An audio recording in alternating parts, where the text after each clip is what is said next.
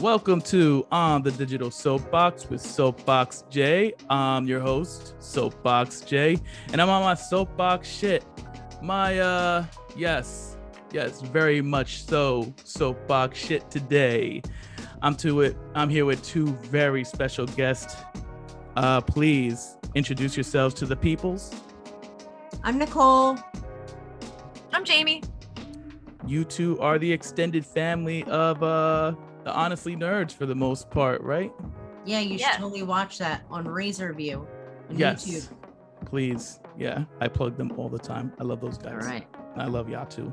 So let's there's gonna be a little bit of a little bit of a lull right now with video game news and comic book movie news. We're in the calm before the storm, so to speak. Loki is coming soon in 3 days, and E3 is coming next Sunday, so I'm gonna be swamped recording. But before we get to that, this is gonna be like the slow part, but I think it's just as important. I mean, I feel like understanding being a decent person and a decent fan to a certain fandom is important, just as important as the what we consume, so to speak, you know. So we had a situation with first off, Sandman is coming out on Netflix probably next year. Excitement. What does I'm Sandman... excited. I'm excited because Neil is excited. And if Neil Gaiman is excited about this absolute masterpiece that he's written and it's going onto the screen, then I am excited. You know, he was also excited about Good Omens. That didn't disappoint me. I mean, all of, like, even the audiobooks that he narrates are amazing. You know, I'm always excited for his literature to be put on the screen. I mean, American Gods did let me down hardcore. After season one, I thought was season awesome. One was great, but then it just started falling way off for me, and that's like one of my favorite novels. So there's a lot of behind the scenes drama. Yeah, exactly. Yeah. A lot of race-driven drama as well. Yeah, with the firing of Orlando Jones, that was ridiculous. Yeah. So I didn't even watch season 3 because of that. But Neil Gaiman really has no ties to that. Yeah. It's not like, you know, so he's not the showrunner. Yeah, exactly. That was not his darling. That was not his baby. So. No, just a property license for the most part. And the fact that he has, rejected the Sandman for the screen numerous times. Oh, yeah. This time he's not. So I have high hopes, you know. But Sandman is so open for interpretation, and it's so rich in so many stories. They could do anything with this. Mm-hmm. The characters are so diverse. They don't even need to stick with the source material because they are the endless. There are endless stories, and we know that by all of the, the side literature, the high cost of living, Dream Hunters. There's multiple so many, spin-offs too. It just branches out so much that if they don't stick with the source material, I am not going to be disappointed because it's fine. It's just, it's a story, It's just like a different interpretation of it, and I'm fine with that. It's like, I'm not expecting it to be a straight off the page onto the screen. There's a lot of red tape to cut through with some of those characters. I don't expect Batman and Joker show up in this. Right. So, and but that's fine. I don't have an issue with that. The character is iconic enough on its own to hold this series all together. And I've been listening to the audiobook of Sandman, and it is amazing. Fucking amazing. It is so James McAvoy is amazing. Yes. If he could play Dream on the screen, I would be that into would be fantastic. I would do it. yeah, definitely. That whole cast was amazing. Yeah. Amazing. What's her So name? good. Is death? I can't get Kat her name Dennings. right. Kat Yes, Dennings. Kat Dennings' death was great. So, what is your Nicole? Before we go to Jamie, what is your experience with Sandman? Like, how long ago did you read it, and what impact did it have on you? Yeah. Oh, okay. So when I was 11 years old, that was 1991. We used to have this comic book shop, and it was called Pyramid Comics in Trenton, and it was the first comic book store I ever walked inside. And I picked up a Sandman comic, and it was when he killed Orpheus. And I remember that Boy George's Crying Game was playing. And it is my first memory of comic books, and it is what got me into comics. And it was all uphill from there. Nice. Jamie, what about you?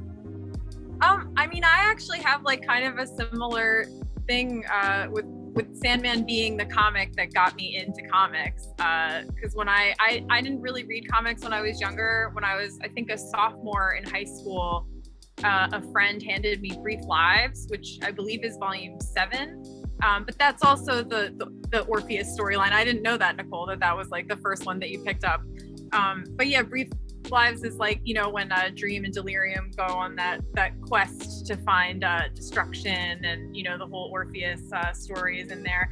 And I remember I finished the volume and I was like weeping, and because I didn't know why I was crying, because I was reading volume 7 of this like epic story. So there was a lot that I didn't know and I didn't understand, but I knew that I was already so emotionally invested. And then I remember going to like, you know, Borders or whatever at the time and trying to track down like the other volumes of the series. And I would, you know, get whichever ones I could find, and I read it all out of order. And then eventually, once I had them all, I went back and read it in order. And I even remember when I went to school in Illinois, I trekked all the way there with the only books that I had were all my volumes of Sandman, because I used to read through the whole series like annually. I was like obsessed with it. I read it quite a bit. And I'm so excited for the series. And I agree with what Nicole said, that, you know, that Neil Gaiman has been, you know, it's been in development for quite some time, and that Neil Gaiman has constantly been keeping it from being made in a way that is not how he wanted it made. So I would also like to think that whatever hits the screen from Netflix is going to be, you know, his vision of it. And I also am not, you know, I don't need it to be like completely beholden to the source material, but there is such a wealth of story there. I think it's going to be epic, and I'm excited. I mean, I am trepidatious. I am, you know, a little bit like, you know, because I love it so much that I do feel nervous. But A little bit of skepticism is not a bad thing when it comes to this stuff. Right? We've been burnt so many times. Yes. So it's many like times. it doesn't make sense for us to jump into something like, oh, it's going to be great, because we've thought that before. Yeah. No. No, I mean, and American Gods was a good example, because I loved season 1, and season 1 was like definitely went on its own thing from the book, you know, like, and I thought that they just did that so well. But then, yeah, season 2, and again, you know, they had a bunch of behind the scenes stuff. They lost their showrunner, they lost some actors, and so, you know, there's a lot going on there. But yeah, I have that skepticism where I'm like so excited, but also kind of terrified. Yeah, no, I completely understand. Like, I read Sandman 10 years ago the first time. It completely passed my radar. When I was a kid in the 90s, I was more of a Marvel fan, so a lot of DC stuff just passed by the wayside. I didn't even pay it any mind, because, you know, kids, we get very tribalist when it comes to things. It's like, oh, DC's stupid, I hate DC, Marvel's great. So I never picked up a DC book until the Batman animated series started, because that actually made me a little bit open. Even though when I was a kid, Swamp Thing was the character to get me into comics to begin with. I do love him. Alan Moore's stuff. Alan Moore's Swamp Thing. Even though I didn't understand what was happening, because I was like, when what was it, 85, 86, I was like 8. You know what I'm saying? Yeah, So I that didn't. stuff's pretty heady for an 8-year-old. Oh yeah, I couldn't figure it out. I didn't know what was going on. I thought he looked cool, and that was pretty much it. That's all like a process. So, but yeah, I did get his book regularly. The first time I saw it was on a barbershop bench, where they had the magazines, and the guy had a bunch of comics sitting there. And you see your Batman, your Superman, and Spider-Man's, and you're just like, okay, you see that. But then I saw Swamp Thing, I was like, wow, he's creepy looking. That's cool. That was pretty much just how I took it. But yeah, Sandman. I read it 10 years ago for the first time. I feel bad that you guys had to track it down. It must have been so hard to track things back then. I bought it all digitally. I bought it in one shot. I was like, oh, okay, I should read this. So it's like, boom, okay, and there it then downloaded it in 5 minutes. I remember tracking down issues of Alan Moore's Swamp Thing before they had all been collected. Yeah, man, it's crazy. And now I feel really old. Yeah, we're yeah.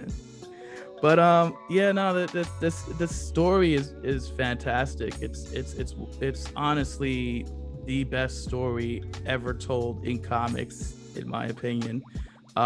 There's other ones that come close, but Sandman is the pinnacle of the platform, the format.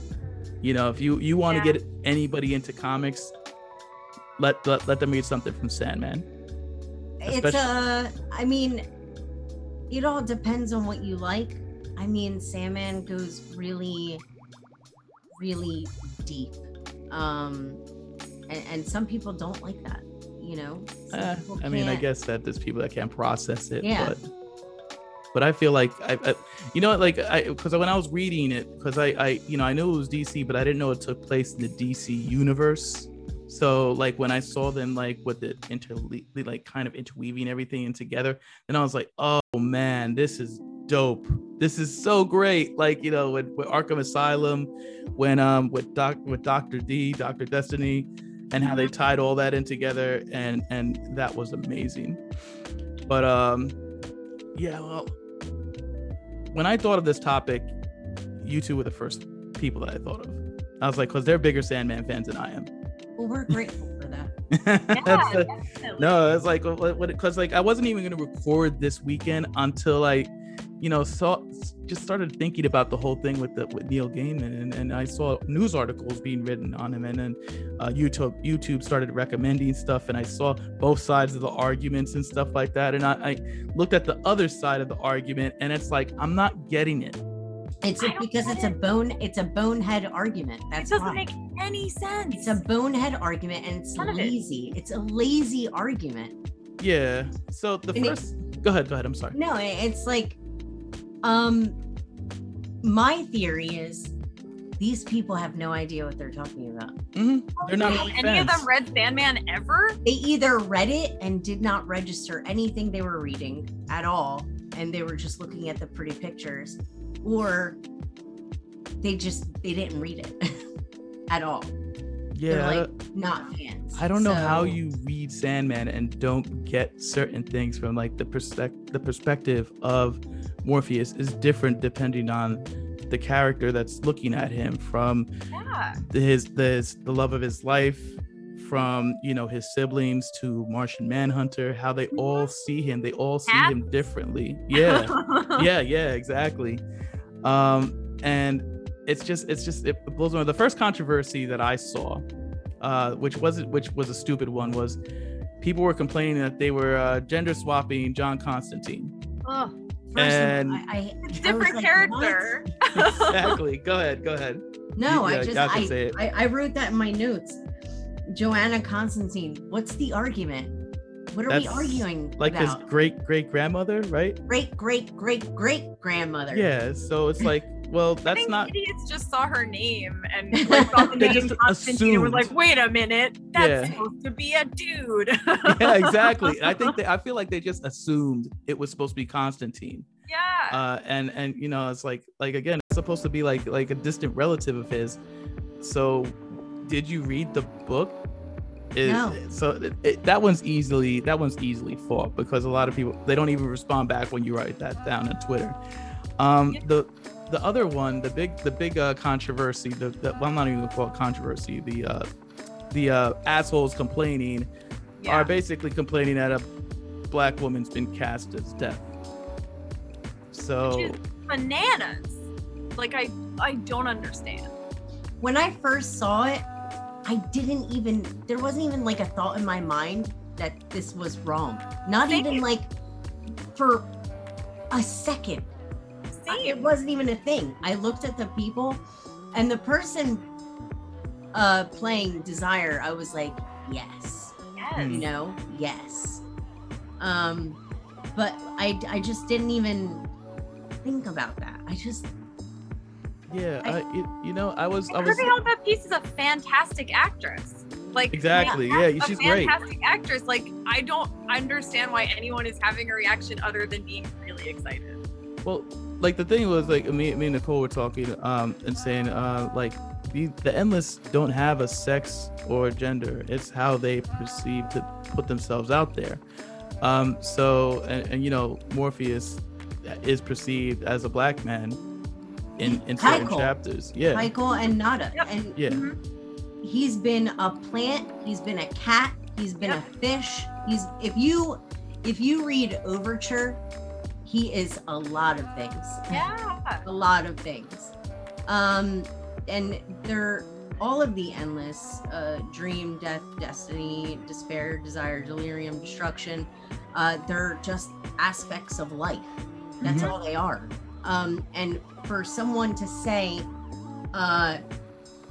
death can't be black Yeah, is just mind-bending. It's just mind-bending. 100%.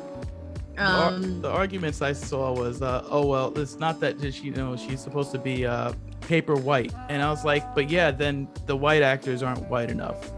Like, have you heard of CG? Have you heard of makeup? And even if not, who cares about you want to hope that they pick these actors and actresses on the merits of their talent, not because of the color of their skin or how much controversy it was going to cause. So yeah. I don't understand on how, like, what's the problem? We've seen this done plenty of times and it usually works out. So like, I'm sorry, nobody cared that Nick Fury is a black guy. that threw me off at first, but that was like the ultimate universe. I think people, yeah, it was like the ultimate version of Nick Fury. But I'm sure people did care because people always complain about stuff like this, which is like, it's just crazy to me because Death is iconic. Like, it's not like being white has like nothing to do with who Death is. Like, that's not what makes Death iconic. Like, you know, you want Death is like this cool chick that you wouldn't be like so upset to see. Like, you know, everybody fears Death, but at the end of the day, like, you know, Gaiman's version of Death is like someone that you would be maybe okay with taking you on that journey, you know? Yeah, no, it was probably like a kindness in the way that she acted that gave her the role, because like that's the thing, is like you said, Death is terrifying, but like the way she eases people into it in the book, in the source material, is amazing, you know. And it's really, really powerful because, you know, this is infinite, you know, at this point, and you know, this is life as well, you know. Everything. And she doesn't sugarcoat it either. You got what everyone gets. You got a lifetime, right? A lifetime. I love that. Yeah. It's like, oh, but what about the kid that's 12 years old? It's like, well, you got a lifetime as well. So. How about the baby? He's like, it's already, and she's like, unfortunately, Yeah. time to go. So I think it was in Brief Lives, Destruction kind of explained what the Endless were, and he said they are patterns, ideas, repeating motifs. He did not say they were white. He did not say they were black. And I think, and it's not the argument people don't like change. No, it's just, this is a hateful argument. It's not even like it's not up for discussion. It's just bigotry. It's just bigotry. Like, it's not that you fear change. It's just you want to whitewash everything. like that's all you want to do, and that's the argument I'm seeing. It's just it's dead. Yeah, the other argument I saw was like, oh, but she's goth. Like, First of like all, women can't be goth. I thought that was just ridiculous. So I was like, what does that have to do with anything? It's like Nothing. Google black goth girls. There's plenty of them out there. I And checked. again, like the embodiment of death can appear in so many different ways. Like there's nothing in that, like just because she appears a certain way in a lot of the source material doesn't mean that she's like tied to always appear that way, because her appearance like does change like throughout the centuries and depending on like who she's talking to. I mean, like all of them. It's All just of them. crazy to think that like, you know, the embodiment of anything has to look a certain way, because like, you know, white people don't have the monopoly on like death or fucking right. disease That's what I'm or- saying. Like or any of you don't have a It's monopoly crazy. on death. Yeah, like what? It doesn't make any sense to me at all. I think mean, it's crazy. Are they pissed that the Corinthian wasn't cast with somebody with mouths for eyes? Like, And like the desire argument is super weird to me. oh, I can't with that. What is I it? I have know. not I heard the can't with desire argument. Please Really? 'Cause enlighten I- me. People I haven't are heard it. complaining about like desire being non-binary, like that's something new, when like desire was always non-binary, like throughout the entirety. Like desire is sister brother, desire, and they were Yeah. always referred to as it, because back then we didn't have pronouns. It wasn't a thing. yeah. So desire was always referred to as it. So why is it why is it controversial that desire is non-binary? It's both. That actually It makes makes so more much sense. It No, makes and I'm so sure much that sense. it was like, I'm sure that that was like my first exposure to what that even meant, you know, when Yeah. I was a teenager. And yeah, it was like language for something that wasn't, you know, super common in our vernacular at that point in time. So I Mhm. mean, it's just, I feel like the people complaining about the fact that they cast someone who is non-binary to play desire, it doesn't make any sense to me at all, because I don't see how you could cast someone who wasn't non-binary to play desire. It doesn't make Yeah. Exactly. Do you cast a woman as desire? And yeah, I don't know. It's weird to Yeah. me. Like, yeah, like I think that's the best way to handle it. That's just me though.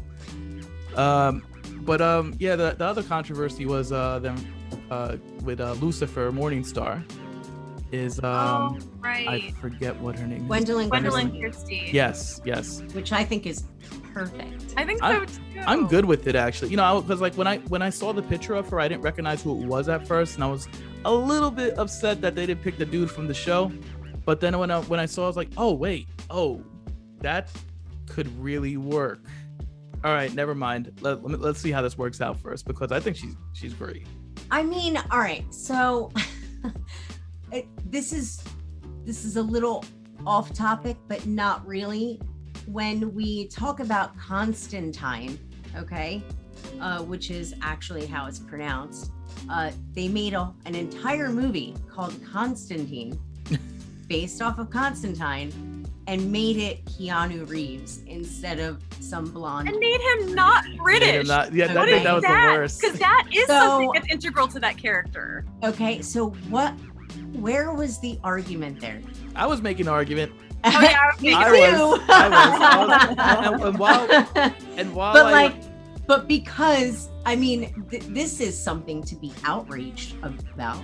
You know what I'm saying? Like this is something to not outraged, but like irritated. That was irritating. You know, that movie sucked. Just so everybody's aware, it sucked.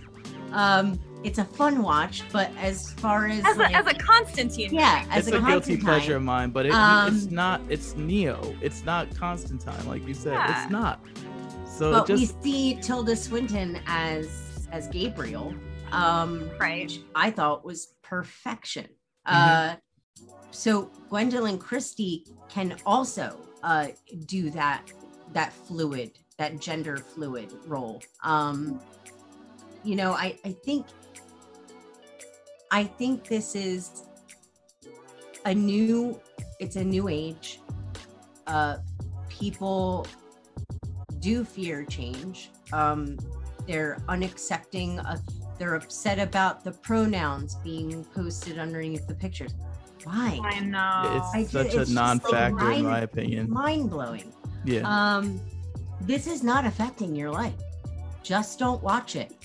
And Don't it's like, watch yeah, it. yeah. And it's not for you. Or like wait and see how you feel after you watch it. Like, I just love how Neil Gaiman has like no time for any of this bullshit. Like, his responses have been I just love it. top notch, like every single one of them, because, you know, it seems like most of the people complaining have never read or did not understand Sandman. Yeah. And also, I never really have understood this idea of like criticizing something so completely before you've seen it anyway. Yeah. Because I wouldn't even be surprised if the Endless do change their appearance throughout. Exactly. Mhm. You know what I Why mean? wouldn't Like, they? You know, like I think that would make sense, but I will reserve any judgment until I've actually watched it anyway. Yeah, if I end up hating it, it's not going to be on the actors that they casted as the role. It's going to be because it might deviate a little bit too much. But again, this is Neil Gaiman's been holding it so close to his chest. I don't think that this is going to be bad. Yeah, I me really neither. don't. And I'm excited. It is difficult. I feel like it's difficult to adapt, though. You know, it's just like such an epic story, and like just comics are such a, you know, they're a visual medium, and like there were so many incredible artists on Sandman. You know. Oh yeah, Sam you Keaty. know, yes, Oh, man. Sam Keith and Dringenberg and Jill Thompson and Colleen Doran and Mark Hempel. I mean, the list goes on. There were so many. I mean, that's like, you know, the book that got me into comics. That's part of how it did it. It was Neil's story, but it was also all that incredible art. You know, it's going to be, I'm not saying it's going to be impossible to translate that to screen. I'm just saying it's an unenviable task. It is gonna be rough because the subject matter does get very deep and very complex. I'm curious how they're gonna do the scene where Morpheus is battling the demon for his helmet with the slam poetry type part. Are they doing that? I don't know if they're doing it, but I kind of hope that they do. Because I I think had a so. feeling we were going right to the doll's house. Oh really? Oh, I had read a while ago that he said season 1 was going to be like preludes and nocturnes and a little bit into the Doll's House. Like Okay. a little bit more. Doll's House is great, but the preludes is what got me so into it, and I was like, "Oh, this series is amazing." Even when I was done with the first Interesting. volume. I just need They to were still make it finding through their the footing. kindly ones. Yeah, I just need to make it there. And then everybody's mind is gonna explode when we get to Daniel. I know. so much good stuff that I can't wait to see. You know, I'm so much excited good for it. stuff. So much good stuff. I just love how Neil Gaiman is on Twitter just saying it's like either just wait for the show or don't watch it. The Watch end. it. We don't And need to. One of the best things I saw is one of the dudes was saying he's gonna sell his entire Neil Gaiman collection, and he's like, "Good, give it to someone who will appreciate He it." said alert the media. Alert the media. I know. I love like that. That is like Twitter, though, right? Is like a bunch of assholes arguing with Neil Gaiman about what his characters are supposed to look like. Like think about that. Wild. You are arguing with the creator of this universe that you love, saying he doesn't get it. Yeah, it's crazy. But at the end of the day, I do think like with most of these controversies, it's a very small but very vocal minority, because I think that most actual Sandman fans looked at that cast and were like, holy shit, this looks amazing. Yeah. Yeah. There was also one who, oh God, he said something like, "Oh, Sandman is woke now. It used to be masculine or something," and Neil Gaiman was Oh, like, I saw that. I didn't see that one. I saw "There's that. so many." Some guy did this whole YouTube video, and it blew my mind. I was like, "What is this guy talking about?" It was just wild. It's just wild. It's really wild. I And never I just- pictured Sandman as masculine. I know. He was very frail looking. I mean, he was powerful, but I didn't picture him like, you know, like this Conan the Barbarian type character. I didn't get that from that character at all. No, I mean, I got a lot of Robert Smith, a lot of Susie Sue. Yeah, man, I don't even know. I don't even know where to go with this. But I'm definitely looking forward to this show. This show, like if it follows the source, if it follows like the just the soul, has the soul of the source material, I'm in. I'm yeah, I would love. I can't wait to see this. So, yeah, I've already booked my slot on the Honestly Nerds for this. I can't wait to do like a deep dive into this one. Yeah, we have also. Yeah, I'm so excited for this. I'm so excited. Is there any more points that you guys wanted to make about this, or anything you wanted to veer off about Sandman about? No. No? Yeah, I don't think so. I think I said everything I needed to say about it. We'll end it with a quote. They are not that. representations or personifications. They are their function. Thank you. That is a great note to end it on. Nicole and Jamie, thank you, ladies, so much. You have made my dream come true by appearing on this podcast. Oh, thank you for having me. Thank you. Seriously, This thank you was so great. much. I am definitely going to tap into you two in the future.